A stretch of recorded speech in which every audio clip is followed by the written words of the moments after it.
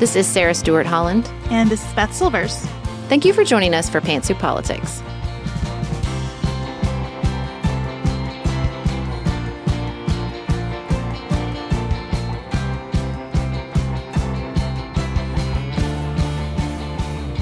Hello, everyone, and welcome to a very special episode of Pantsuit Politics. We're going to do something a little different today. We have a very special interview with the one and only Rick Steves, beloved figure in my life since 1999. We're going to share our interview with Rick Steves and our conversation with him about his book, Travel as a Political Act, in its entirety today on our show because we think it's so wonderful and we think it's well-timed as we all head into a heavy travel weekend. As you probably know, Rick Steves is a popular public television host, a best-selling guidebook author, and an outspoken activist who encourages Americans to broaden their perspectives through travel. He is the founder and owner of Rick Steves Europe, a travel business with a tour program that brings more than 30,000 people to Europe annually. Rick lives and works in his hometown of Edmonds, Washington, where his office window overlooks his old junior high school. And that care and attention that he takes in writing his bio in such a lovely way comes through in this conversation and his book, which desperately made me want to book a trip to Germany just to go to a particular spa. So if you listen to this conversation without immediately starting to do some Google searches for a new trip, you have a stronger will than I do. Without further ado, here is our conversation with the wonderful Rick Steves. Here's a cool fact. A crocodile can't stick out its tongue. Another cool fact, you can get short-term health insurance for a month or just under a year in some states. United Healthcare short-term insurance plans are designed for people who are between jobs, coming off their parents' plan, or turning a side hustle into a full-time gig. Underwritten by Golden Rule Insurance Company, they offer flexible, budget-friendly coverage with access to a nationwide network of doctors and hospitals. Get more cool facts about United Healthcare short-term plans at uh1.com. Do you want a bra that's sexy or a bra that's comfortable? Thanks to Third Love, you can have both. Third Love was started to take all the frustration, ick, and out of bra shopping. That's why they make solutions for every bra problem, aka problems. Their bras make it easy to bring back perkiness you haven't seen since high school, get smoothing you know where, and have straps that actually stay put. Designed at their headquarters in San Francisco and made from premium materials, they put every style through hours of wear testing on real women, including themselves, before it's given the stamp of boob approval. Comfort and support are guaranteed. Plus, whether you're a double A cup or an H cup, their virtual fitting room will help you find your perfect fit fast. And they've even invented half cups. No more feeling stuck between two cup sizes that don't fit right. It's time to get your bra plums solved. Visit thirdlove.com and get 15% off your order with code PODCAST15. We are special breakfast people here at Pantsuit Politics, but not just when Beth and I are on the road.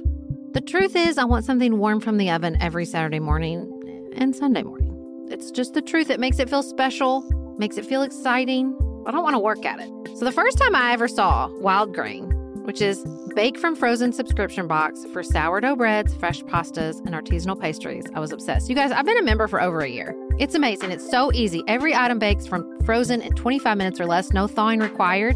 You can fully customize your Wild Grain box. You can choose any combination of breads, pastas, pastries. You can even build a box of only breads, only pastas, or only pastries if you'd like. And for a limited time, you can get $30 off the first box, plus free croissants in every box when you go to wildgrain.com/pantsuit to start your subscription. Sometimes I make one single croissant just for me because I want to feel special, and they're so good. You heard me. Free croissants in every box, and $30 off your first box when you go to wildgrain.com/pantsuit. That's wildgrain.com/pantsuit, or you can use promo code pantsuit at checkout.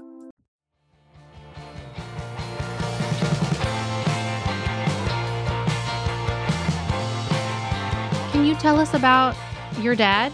You mentioned him several times in the book, and I was really interested because he took you on your first trip to Europe, and you talk about this sparking your lifetime passion. But then later in life, you talk about him telling you not to get duped on a political trip and how you took him to Turkey to really expand his views on the Muslim population. And so I was kind of fascinated by this role reversal and how that played out in your relationship. Yeah, my dad is was just a dear man, and I'm a dad, and you don't appreciate the challenges and the opportunities of parenting sometimes, and until you got your own kid. And then I keep thinking back on how great and loving my mom and my dad were.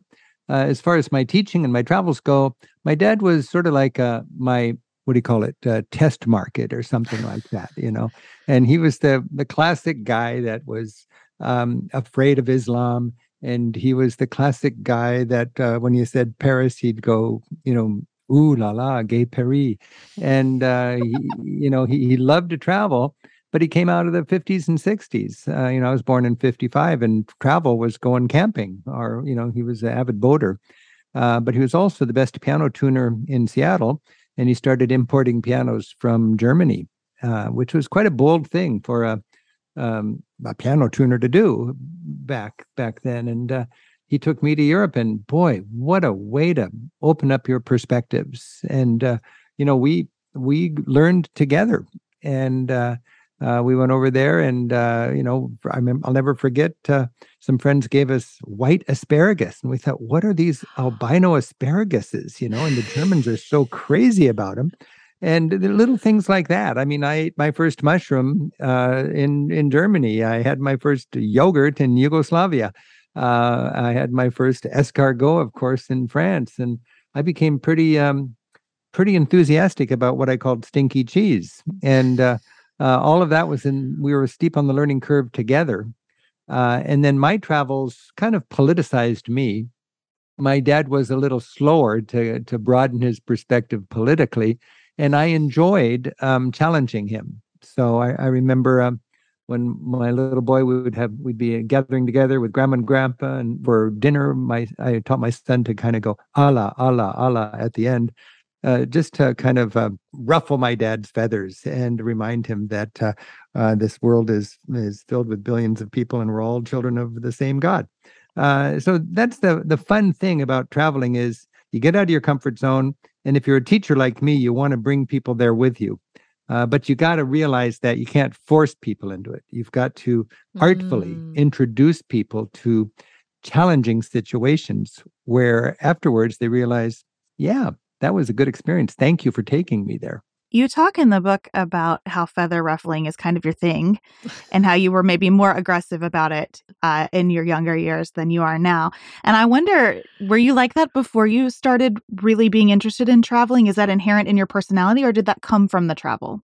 I'm a teacher. That's kind of what I've always done. My two favorite things, I think, are music and travel.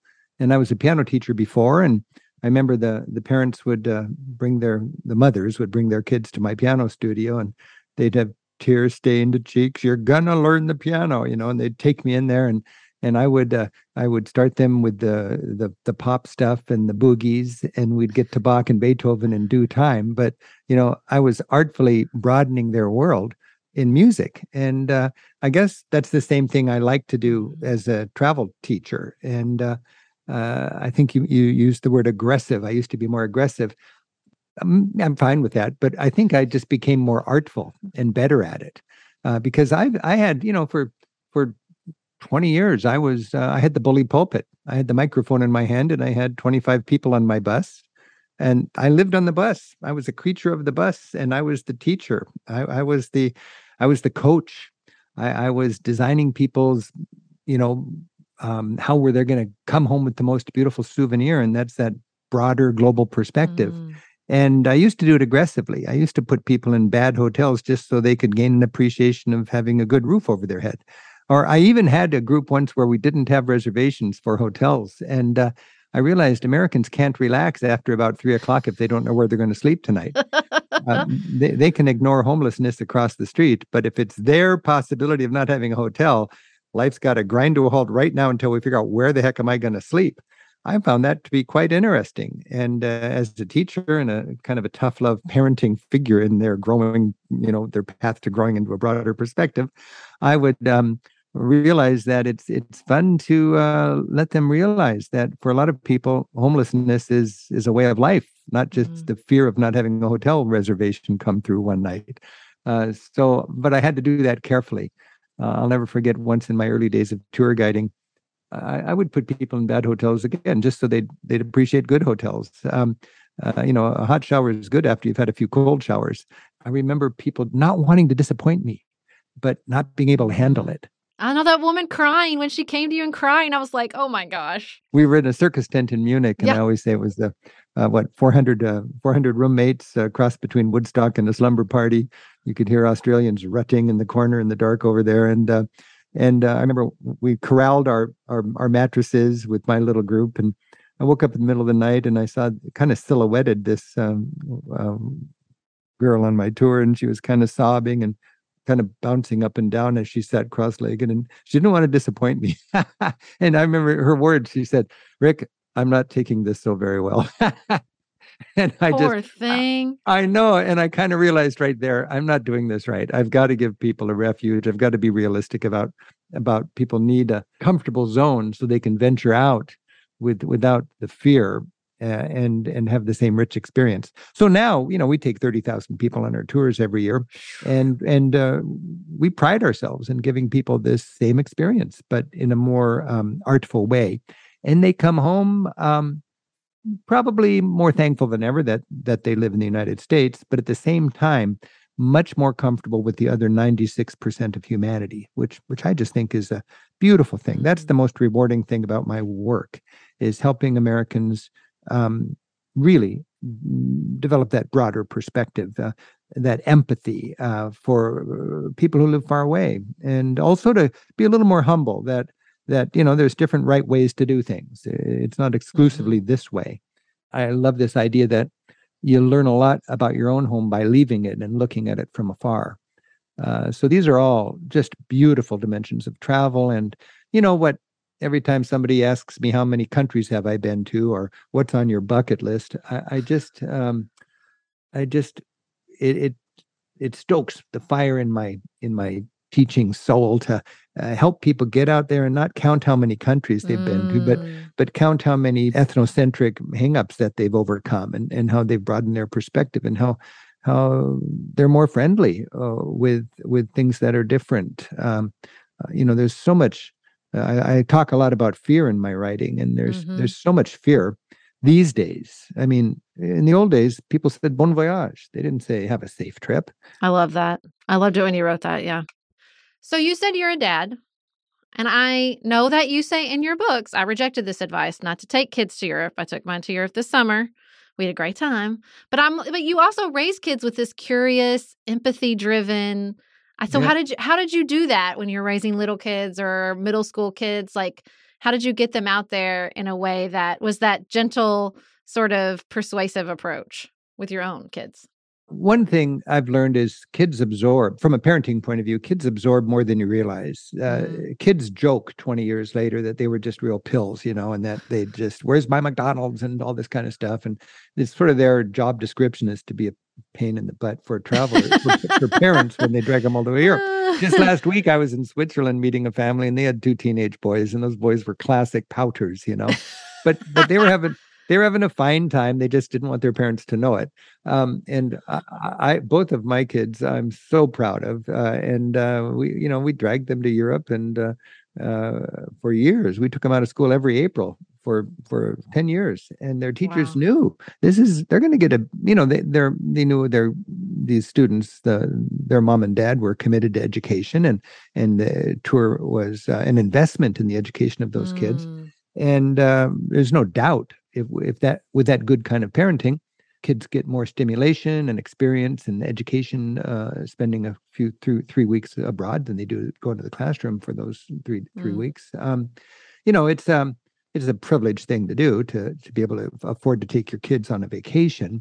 And from a very practical point of view, if the kids are really young, I say, people say, where should you take your kids? And I say to grandma and grandpa's on the way to the airport.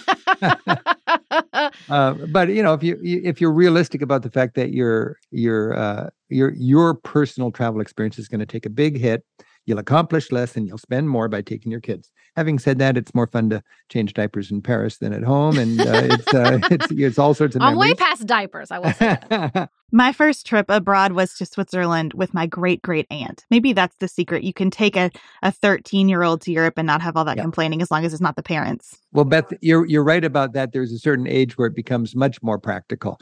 When the kids are little, okay.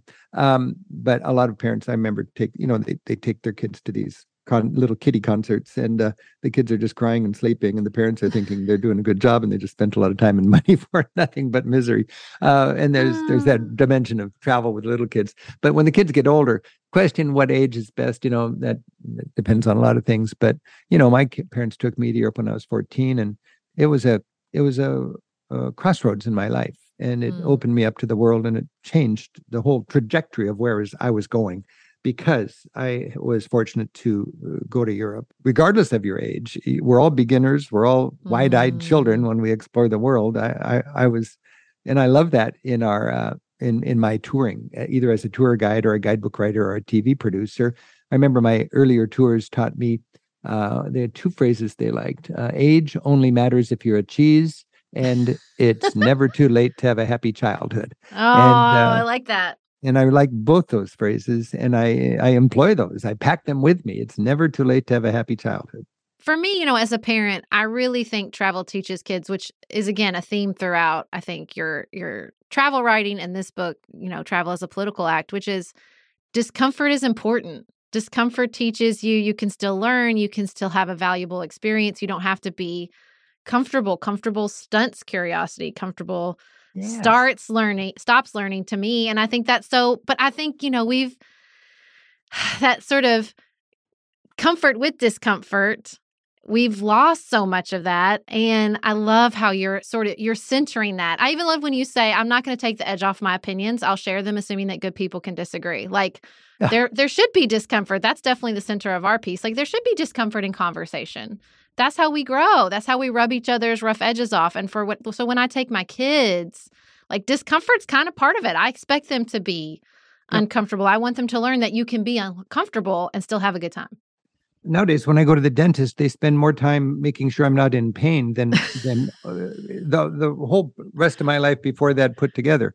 We're so afraid of discomfort these days. And I guess I don't want pain in the dentist chair, but I do like culture shock. And it just occurred to me recently that, people go to great lengths to avoid culture shock, when in actuality, culture shock is a constructive thing. It's the growing pains of a broadening perspective. And what we want to do is have culture shock that gives us, again, that most beautiful souvenir. And that's a global perspective and an empathy for other people. The cool thing is, when you travel, you get out of your comfort zone intentionally. I mean, you want to get out of your comfort zone. You don't need to change. You don't need to like it, but you should, I think, expose yourself to it so you can pick and choose what you do want to weave into who you are after you go home. You may realize that, there are countries that actually pay more taxes with us and they don't complain about it because they know collectively they're in this together and they have a different social contract than we do, and it works for them. You don't need to go home and be an advocate for higher taxes, but you realize that there are countries where people don't play the cheap political stunt of just promising tax cuts all the time because the electorate is more sophisticated, and they realize that all tax cuts are not the same, and there are good investments as a community. And I just love being humbled in my travels by going to a country that may have a smaller per capita income than my country, but the people are living better. And for me, that's just really like, how is this happening? I thought you measure well-being by material consumption. Like, for me, I grew up with well-being and material hyphenated. It's material well-being. That's what you mean, right? No, not always. There's an alternative to material well-being. And that's almost subversive here in the United States for anybody to challenge that. In my early days, I stumbled into a Norwegian philosopher named Erik Daman, and he started a political organization called The Future in Our Hands. And it was based on being satisfied with how much material wealth you have and moving higher up on Maslow's hierarchy of needs. And that was his political mission, his agenda. And they actually had people in parliament in all the Scandinavian countries from the Future in Your Hands party. And it really is, to me, indicative of a more sophisticated electorate and society that doesn't have barbed wire halfway up Maslow's hierarchy of needs and people mindlessly consuming at lower levels when they could just step over that fake boundary and slide higher up on that pyramid and live more fulfilling lives. When you talk about the benefits of culture shock and the richness of observing other countries and other societies' priorities and values, I've been thinking a lot about how to be an ethical traveler and to make sure that when I'm being so enriched by an experience, I'm participating in it in first a respectful way, and second, in a way that gives back to it. And I wonder how you encourage people to do that. You mentioned in the book how important it is to have a sense of the history of a place before you visit it. Are there other things that you think about when you consider what the exchange is for that benefit of culture shock? There's a lot of ethical issues that you can consider in your travels. I've always been concerned about the gap between wealthy countries and poor countries. And when I was even a kid, I realized back when it cost you 50 cents every time you took a photograph, I remember that for every photograph I clicked, that was half a day's wages for the people whose photograph I was taking. And they were out there trying to feed their kids. And I was spending 2 years' wages to fly there and back and just having a jolly time. Is that ethical if you really care about hungry people? And, Mother Teresa might say, don't spend that money on that, give it to some organization that'll help feed these people. And that's a reasonable approach if you want to be that ethical in your travels. But I've decided early on that living in a powerful country like ours, where we are relatively free and where we are able to be thought leaders and to set an example and help steer our country, if you believe in participatory democracy and so on. The most beautiful thing about travel that makes all of the expense ethical is if you do it with a sort of a stewardship approach, that I'm spending this much money to go there and I'm a wealthy, privileged person and I'm going to have a nice vacation in Costa Rica. And I'm going to stop by Guatemala and Mexico City on the way home. And then when I get back north of the border, my responsibility, if I want to be ethical, is to incorporate the lessons I learned down there into my outlook and then live my life here, not oblivious to the struggles south of the border.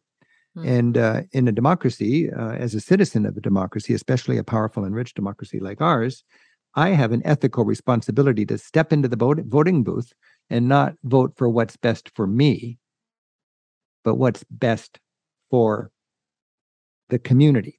And what is the community? Is the community me and people who look like me and worship like me and live like me? Or is the community everybody who lives here where I live in Puget Sound? Or is the community all Americans? Or is the community everybody in this hemisphere? Or is the community the environment and humankind? And the more you travel, the more you have a broader definition of community. And when I step into the voting booth, in the privacy of the voting booth, it seems kind of almost quirky or strange, but I honestly vote for what's best for everybody. What's best for the future, what's best for poor people, what's best for people who can't vote, what's best for the environment and so on. That's just an ethic. That's a way of thinking politically. And it's nothing, I don't brag about it. It's just a beautiful byproduct of travel. I'm saddened by the reality that in the privacy in the voting booth, most Americans would vote for themselves. If they had a question where you can get $100 savings on your taxes, or you can generate $1,000 for people south of the border who don't have a school, the normal American approach in the privacy of the voting booth, I believe, would be a $100 tax break for them. That's a normal, less sophisticated approach.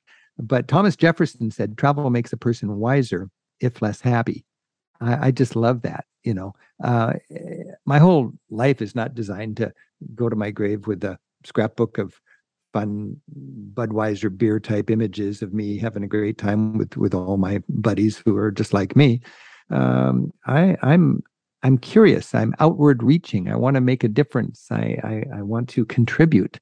That's just an ethic that I've been blessed with because, in part, I've traveled a lot, and I realized the world is filled with love. It's filled with good people. It's filled with opportunity, and it's filled with challenges. Just finished A Court of Thorns and Roses and craving another fantasy world to devour? Dipsy's got you. Dive into spicy enemies to lovers' tales or embark on an epic romance between immortal fae and sworn foes. They've got fantasy romance stories perfect for your morning walk, late night, or long bath.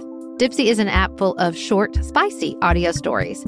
They bring scenarios to life with immersive soundscapes and realistic characters.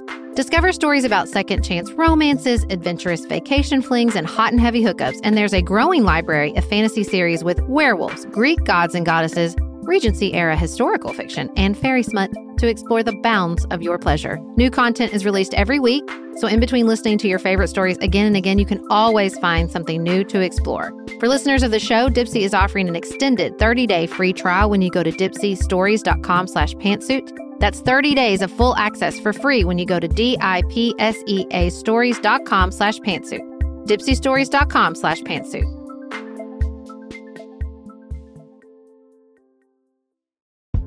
If you're looking for a very quick salon quality, but not salon priced manicure, Olive & June has you covered. We've talked about Olive & June's Mani system before. It has everything that you need for a professional manicure in one box. Salon grade tools, your choice of 6 polishes. Those polishes are going to last you for 7 days or more. The cost breaks down to about $2 a manicure. Olive & June also has press-ons if you want. What I love, though, is that Olive & June each season is coming out with new colors, and I just got a set of spring and summer colors in quick dry polish. And they say this dries in about a minute. It seemed dry to me in about 30 seconds. It was not kidding about being quick dry. I also love the light colors in this set. There is a huge range. My favorite one is called Kitten. It's like a pinkish gray. The quick dry polish gives you full coverage in 1 or 2 coats. It lasts for more than 5 days, and it is offered in more than 40 cruelty-free and vegan polishes. Olive & June just understands what's happening in our lives, that we need to move quickly, but we want to look great and feel great and have fun in the process. Visit oliveandjune.com/pantsuit for 20% off your first system. That's oliveandjune.com/pantsuit for 20% off your first Mani system.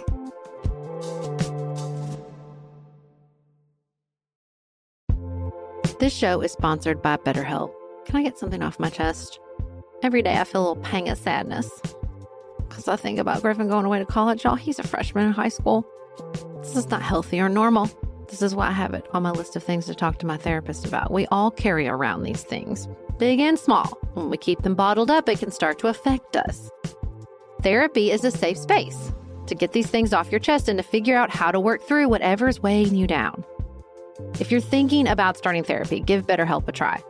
It's entirely online, designed to be convenient, flexible, and suited to your schedule. Just fill out a brief questionnaire to get matched with a licensed therapist and switch therapists anytime for no additional charge. You gotta get it off your chest. And you can get it off your chest with BetterHelp. Visit betterhelp.com/pantsuit today to get 10% off your first month. That's BetterHelp, HELP.com/pantsuit.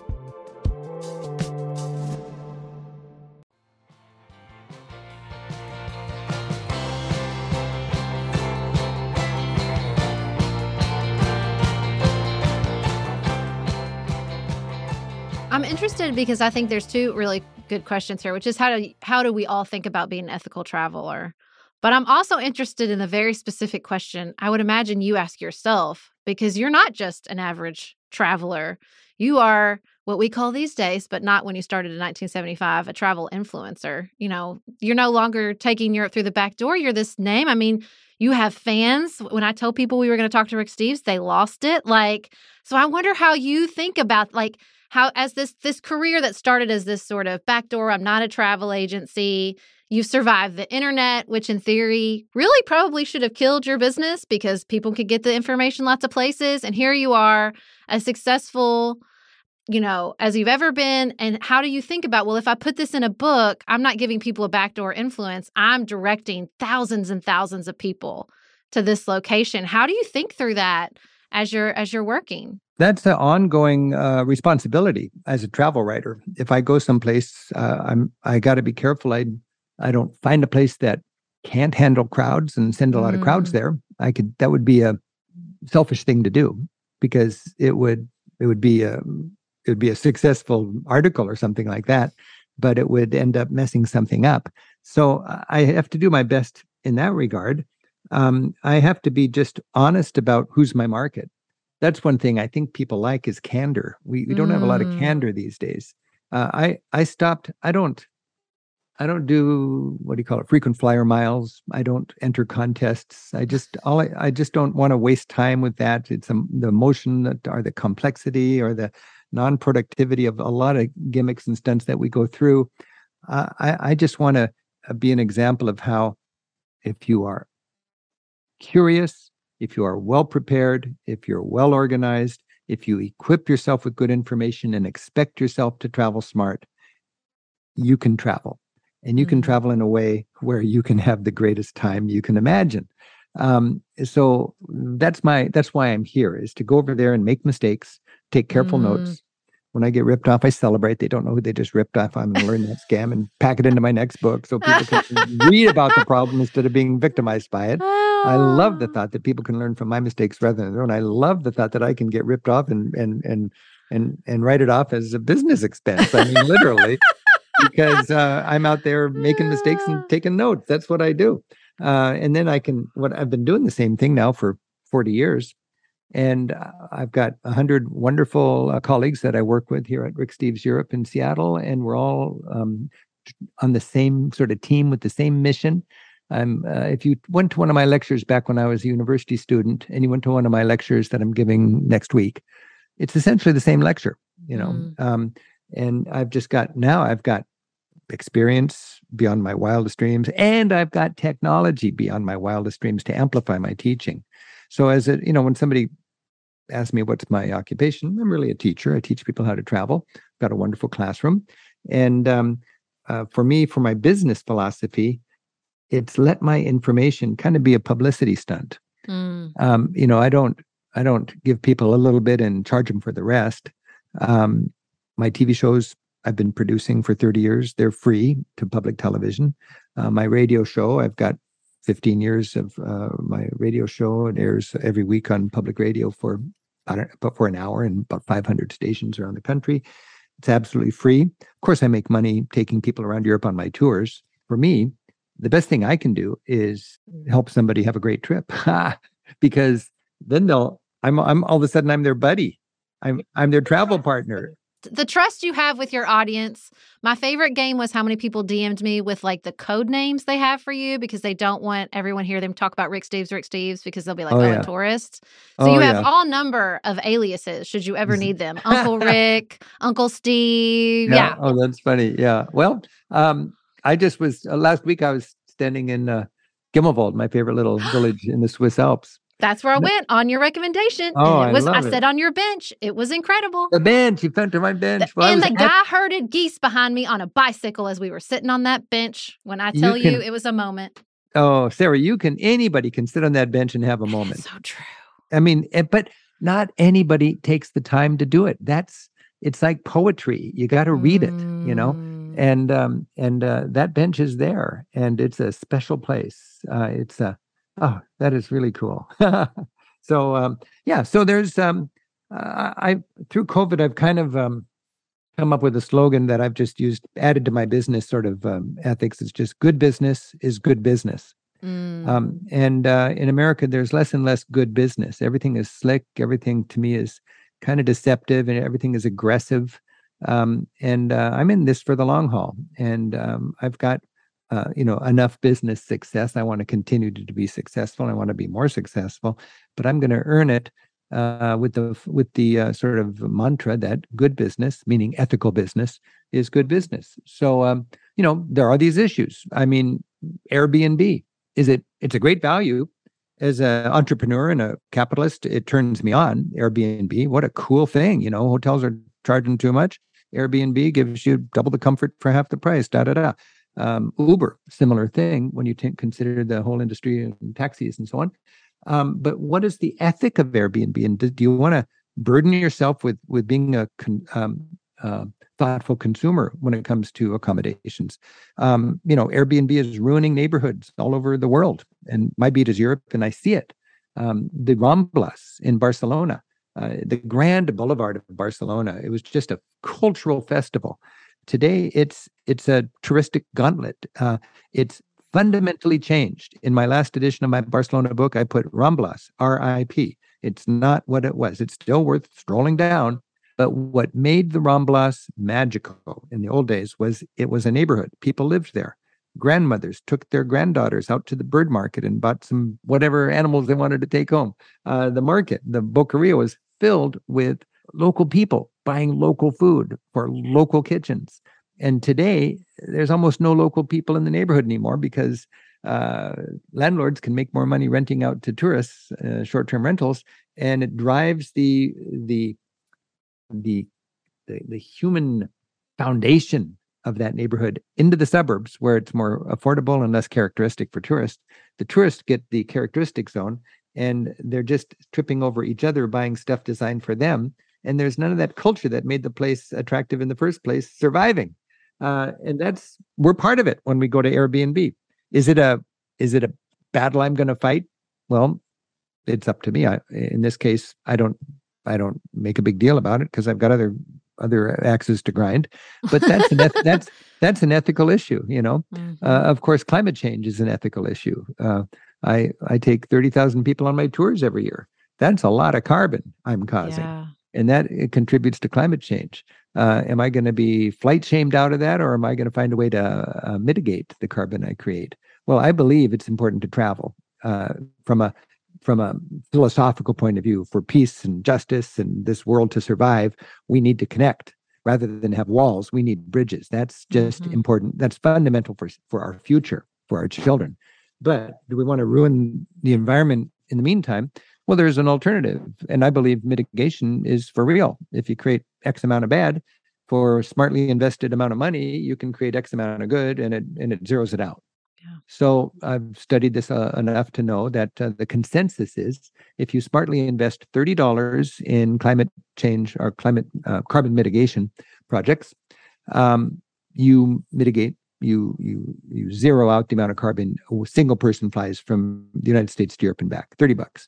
I wish airlines charged for it and then were taxed for it, and it was done that way. But that doesn't work in our country. It would work in other countries, but it's not the way we do it in the United States.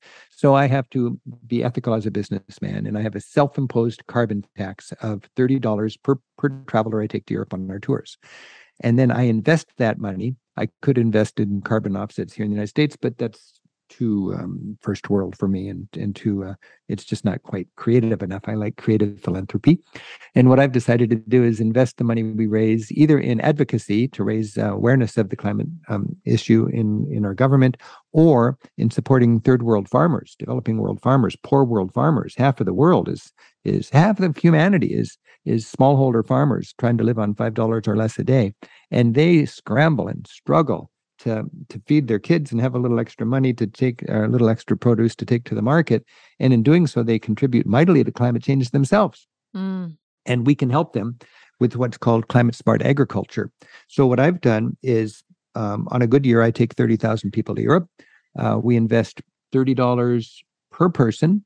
And that means 30,000 times $30 is $900,000. Round that up to $1 million. So we invest $1 million a year in a portfolio of 10 organizations that either raise awareness about climate change in the halls of Congress, or fund creative and effective organizations in the poor world, south of the border, the global south, to help farmers farm in a way that contributes less to climate change. There's a fine definition on my parameters here. I don't support organizations that help farmers in the poor world suffer through the consequences of climate change. That's a legitimate thing. But I want to invest in climate smart agriculture, which to me is more fundamental and more contributing to sustainability and so on. So we've got 10 organizations that we give an average of $100,000 to each year. We're doing it this year. We did it even through COVID when we didn't have any income at all to make that multiplier necessary, but the organizations we had helped in the years before were doing so well, we still gave $500,000 to them, even though we had no income. But now we're back on track. We've got our income, and we're investing $1 million in these kind of climate smart nonprofit organizations. And all of our travelers, when they join a Rick Steves tour and fly to Europe and back, their flight is paid for from a carbon point of view. It's nothing to brag about. I bring it up just because I'm trying to set a model and encourage and inspire other tour operators to realize that if they're not taxing themselves for the carbon they create in making the profit by taking groups to Europe, they're stealing from the future and the environment. Well, let me tell you, when you take a 13-year-old to Europe, he asks repeatedly if you have purchased your carbon offsets. And so I basically finally sent him the receipt and was like, here we go. We purchased all our carbon offsets for our flight. So that's the upside of taking the next generation to Europe, is they keep you real accountable on your carbon offsets for the travel, believe. That is one impressive 13-year-old. Congratulations. He is very impressed. He's great. Okay, so you talked about COVID. And so COVID to me, I know you updated this book with some thoughts post-COVID, but we're not really post-COVID yet. It's still changing everything. It feels very much like a 9/11 moment in travel where everything will be different moving forward. I don't think we're going back to the before time. And I'm wondering how you're thinking through that. How are you thinking about the ways that travel has changed? Even to your point about culture shock and being uncomfortable, it feels to me like everybody's so burned out and they really just want a relaxing vacation. So it's like, I did see about approximately half of America in Paris this summer. I heard more American accents than Parisians. So people are getting out there. But I'm wondering how you're thinking through this sort of post-COVID landscape as far as travel. For me, the fundamental joy of travel is meeting people and connecting with people, enjoying life and enjoying with them. I mean, and my fear was after COVID that, you wouldn't have that energy in the streets anymore. And they certainly didn't have it during the depth of the pandemic. But now we're coming out of COVID. I've been to Europe 4 or 5 times in the last year.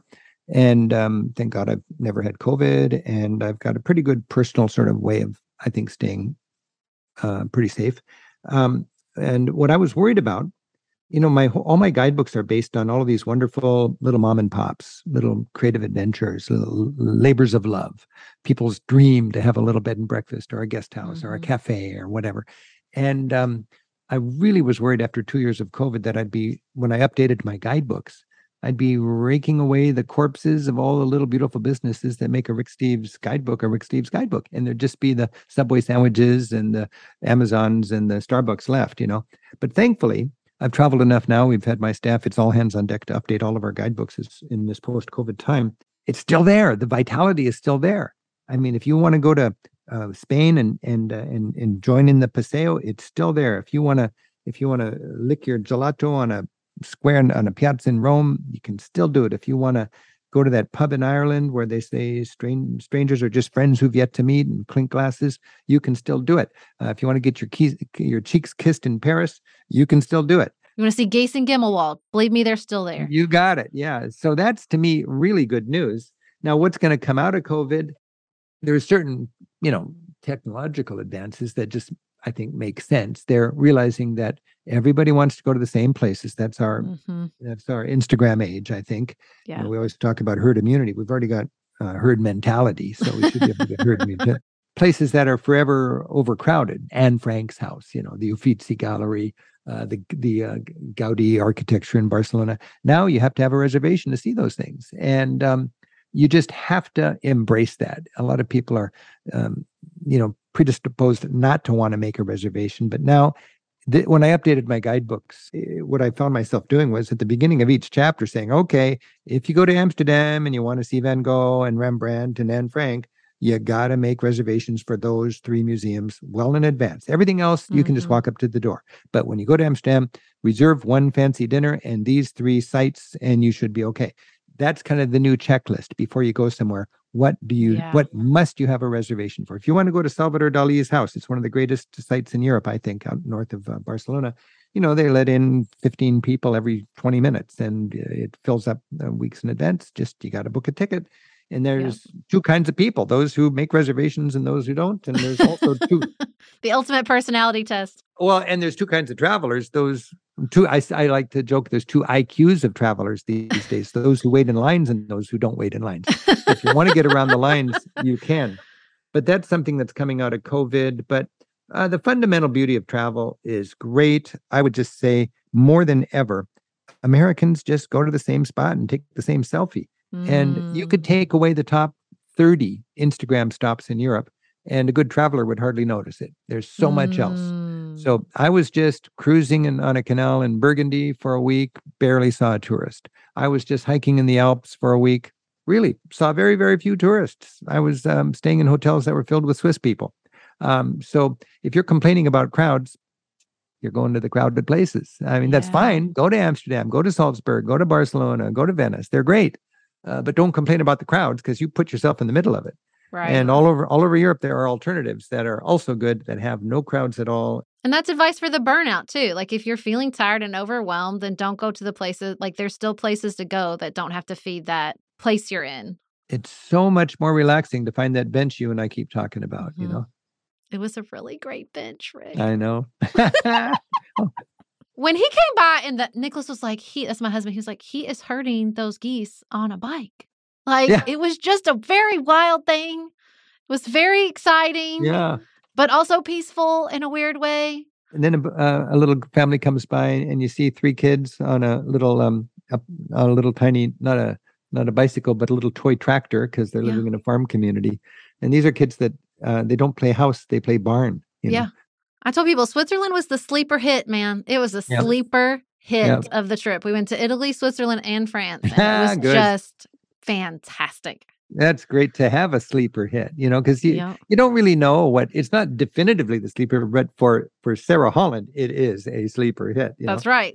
For some other people, it might have been the Riviera or it might have been Paris. Well, and it's like you said, I just, when you think about travel, it's easy to start thinking about places. And listen, you will pry my national park scratch off poster from my cold dead hands. I love a check off. Okay. Yep. But you're right. It's about the people. And part of what was so great about Gimmelwald was the owner of the pension. And she was so lovely. And we were friends with the time it was over. And it is visiting people. I think you make that point over and over again. Like it's not just about taking a picture in front of a place. It's about connecting with the people who live there. Was that Sabrina at the Pension Gimmelwald? We're friends. Really? Now. Yeah. Oh, that's good. I was just there and I had a beer with her husband, David. But that's a wonderful, they've been there 14 years now. She's incredible. A great couple. And those are the kind of people, if I go to, for instance, if I'm updating my guidebook and checking my restaurants in Paris, it occurs to me my favorite 10 or 15 restaurants all have the same formula. It's mom and dad. Mm-hmm. Mom and pop or husband and wife, and they've got a little restaurant, 10 tables, one cooks, one serves, and they're not leapfrogging or whatever you call it from one business to a bigger business to a bigger business. Yep. They have found their niche, and they are put on this planet to serve beautiful food to their neighborhood. And we're all so hungry for that, where everybody's just trying to get big to sell. Like, just get as big as you can to sell it to somebody else. Like, we're so hungry for something that's like sustainable instead of just, we always say on this podcast, growth after growth after growth after growth is just cancer. That's just, that's not sustainable. Boy, that's a good phrase, because how could continuous growth be sustainable? And in my memory, every time we're in an economic, quote, crisis, it's because we're not growing fast enough. We're still growing, but we're just not growing fast enough. And we've all been conned into thinking it's got to be pedal to the metal all the time. Don't be duped, as my dad told me. That's right. Don't come home with some goofy idea. I hope, my time in Europe has each time I've been made me more and more aware of how relatively young America is. And so I always hope these lessons that the mom and pop restaurant is the gold standard, not the chain. Maybe we're getting there. Maybe we're just behind a little bit. I'm not even sure if I'm on solid ground by having these feelings, but if I go to a community and all there is strip malls with chain outlets, it just doesn't, it seems soulless compared to a little community where there's a butcher shop where young man that's there is doing the same thing his grandfather did with the same cutting block, Is that just romanticism, or is that quality of life? But when you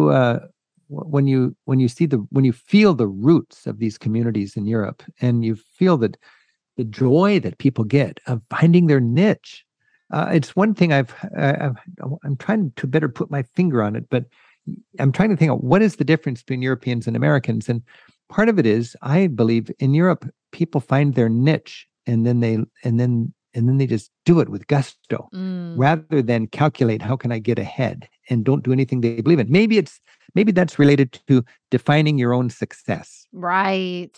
If you let somebody else define your success, you are not a success. You're their success. Well, and that timeline can define your success. How long is your timeline, right? If you're talking about a culture that's been around for generations and generations, then your timeline for what success.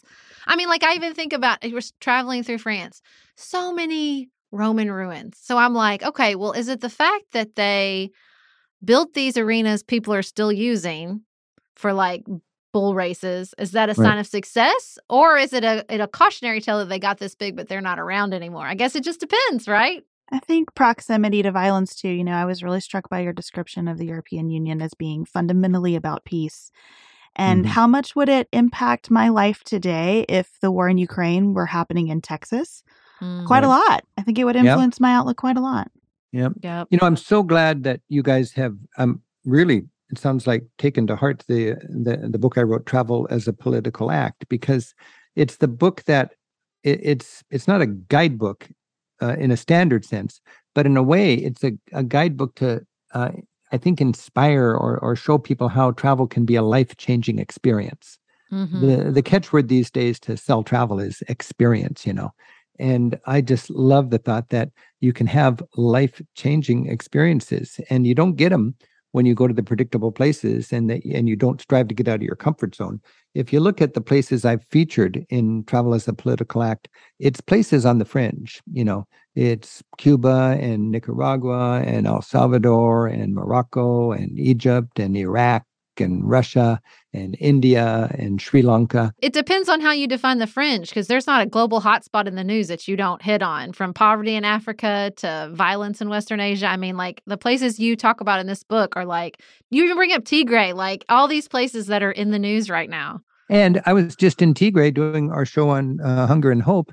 And then a year later, the president or prime minister who's supposed to be everybody's salvation and the key to peace, he suddenly got his country in another war. And the charming corner of Ethiopia that we were focusing on, Tigray, is suddenly in a hellish experience. Same thing when you go to the Holy Land, and you go to Israel, and then you go to Palestine, and you go to Israel, you go to Ireland, and you go to the north, and you go to the Republic. And anytime there's a wall, I just am really passionate about this idea.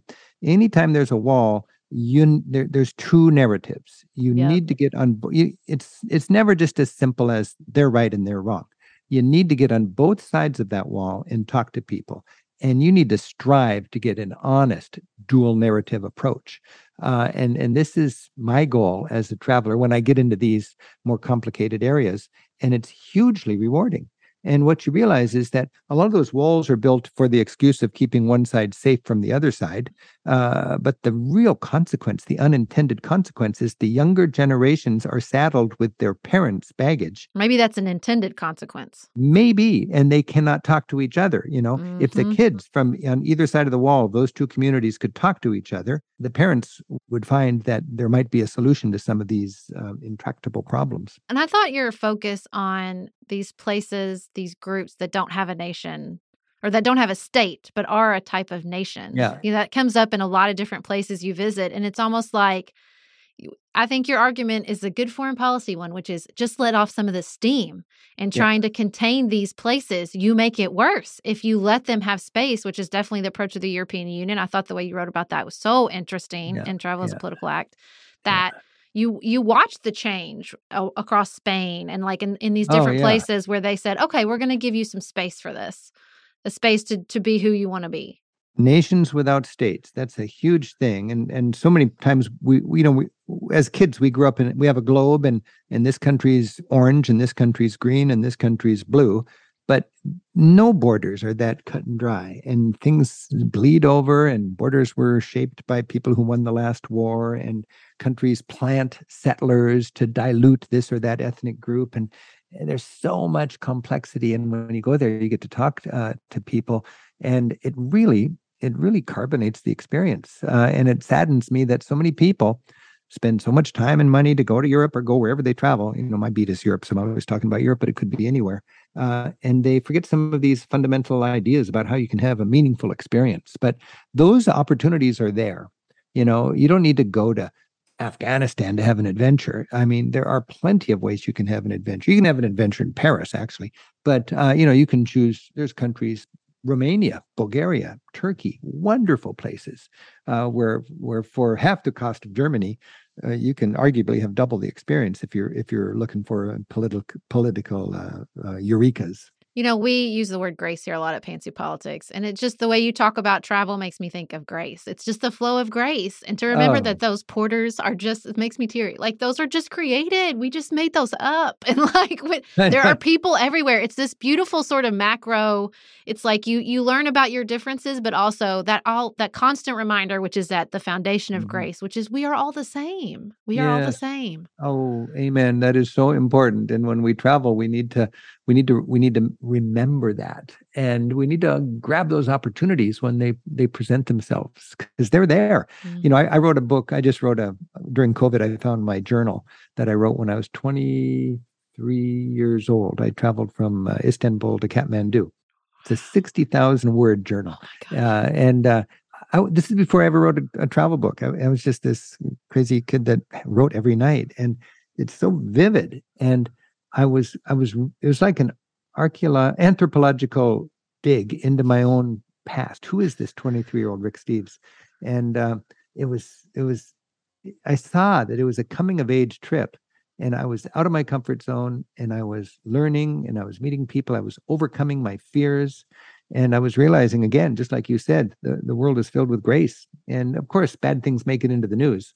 But I really think if we just get out and get to know our neighbors, travel is a vital force for peace. And I'm so committed to the idea that if everybody had to travel before they'd vote, we'd have a much stronger democracy. Of course, we can't enforce that, but we can advocate for the importance of travel. Europe believes in that to the degree that even in tough economic times, they have a well-funded program called Erasmus that funds students and teachers to work in other countries and study in other countries.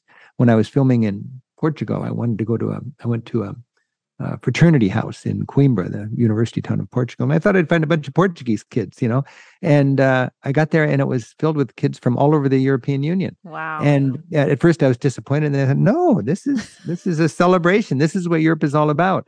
And these students were living with each other in a dorm. And for the rest of their lives, they would have a connection when they went back home. Yeah. And they'd realize, we got to work together. We've got differences. You've got one kind of culture. We've got another kind of culture. But we can celebrate the differences, and we can still work and play together. And when we think of the divisions that our country is grappling with, if we had something like Europe's Erasmus program, I just think it'd be money. It'd be a very good investment because there's nothing like overcoming your fears by getting to know who you're afraid of. I love it. Thank you so much. Thank you so much. And thank you for this conversation. Thank you for guiding me through Europe on very, very many trips. Just thank you so much. Well, Beth and Sarah, anytime I have an opportunity to share how... Sarah and I have talked many times about our desire to age as gracefully as possible, and skincare is a huge piece of that. I spend a lot of time and money thinking about my skin, and I have added Ritual to my routine, which just gives me a lot of comfort. Ritual is here for us.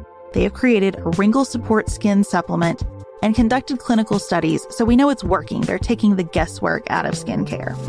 Ritual Hyacera is one of several Ritual products that I love. I take the daily multivitamin, I take a probiotic, and Hyacera is that once daily skincare supplement that is clinically proven to reduce wrinkles and fine lines and increase skin smoothness in 90 days. I recently met a friend for the first time in person as opposed to online, and we were discussing the fact that I am 43, and she said, "I cannot believe how young you look." And I thought, thank you, Ritual, for that.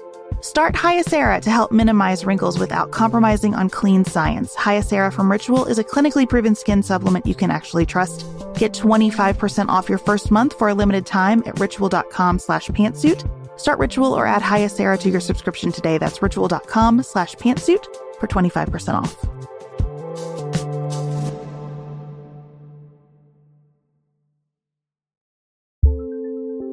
There's not much worse than a dry and itchy scalp. Also, when you get your hair colored and then it does not last as long as you and your stylist discussed. It could be that unfiltered, mineral-filled water is the culprit. Hard water is a leading cause of damaged hair and dry, irritated skin, and about 85% of the United States uses hard water, filled with dissolved minerals and added chlorine. That's where Canopy's new filtered shower head comes in. Canopy, known for their beauty hacks and reimagined humidifier, has revolutionized the filtered shower head.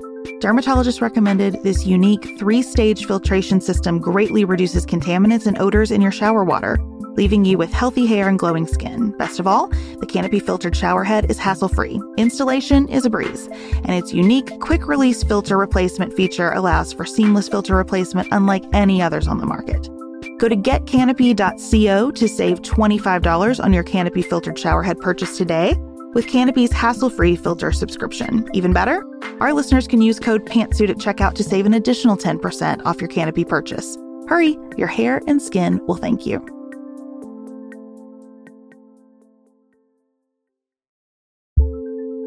Do you want a bra that's sexy or a bra that's comfortable?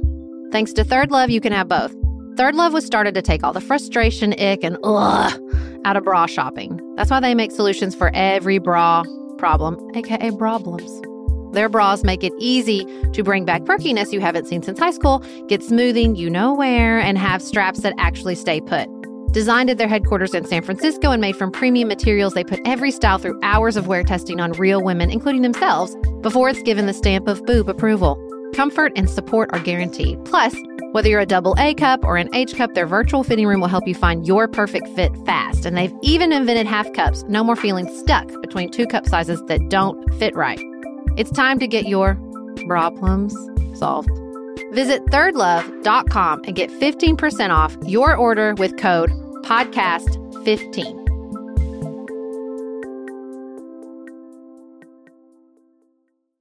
I value travel. It's, for me, just a beautiful opportunity. So thank you for having me. And to all of your audience, happy travels.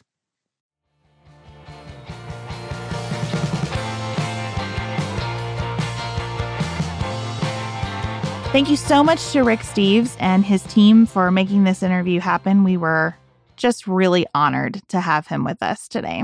We will be back in your ears on Wednesday of next week because of the holiday on Monday. So look for that new episode on Wednesday, not Tuesday. We're going to talk about quiet quitting, everybody. Get excited. If our Instagram feed is any indication, lots of you are thinking about this new phrase, viral trend. I don't know exactly. We're going to get into that on Wednesday. Until then, keep it nuanced, y'all.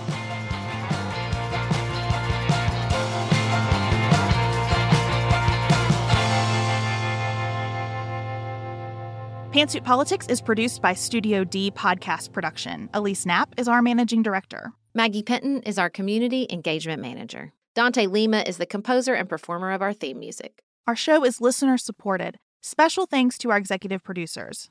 Martha Brunitsky, Allie Edwards, Janice Elliott, Sarah Greenup, Julie Haller, Helen Handley, Tiffany Hassler, Emily Holiday, Katie Johnson, Katina Zuganellis-Kasling, Barry Kaufman, Molly Kors, The Creeps, Lori Ladow, Lily McClure, Emily Neasley, The Cousins, Tawny Peterson, Tracy Putoff, Sarah Ralph, Jeremy Sequoia, Katie Steigers, Karen True, Annika Uvaline, Nick and Elisa Vallely, Catherine Vollmer, Amy Whited, Jeff Davis, Melinda Johnston, Ashley Thompson, Michelle Wood, Joshua Allen, Morgan McHugh, Nicole Berkless, Paula Bremer, and Tim Miller.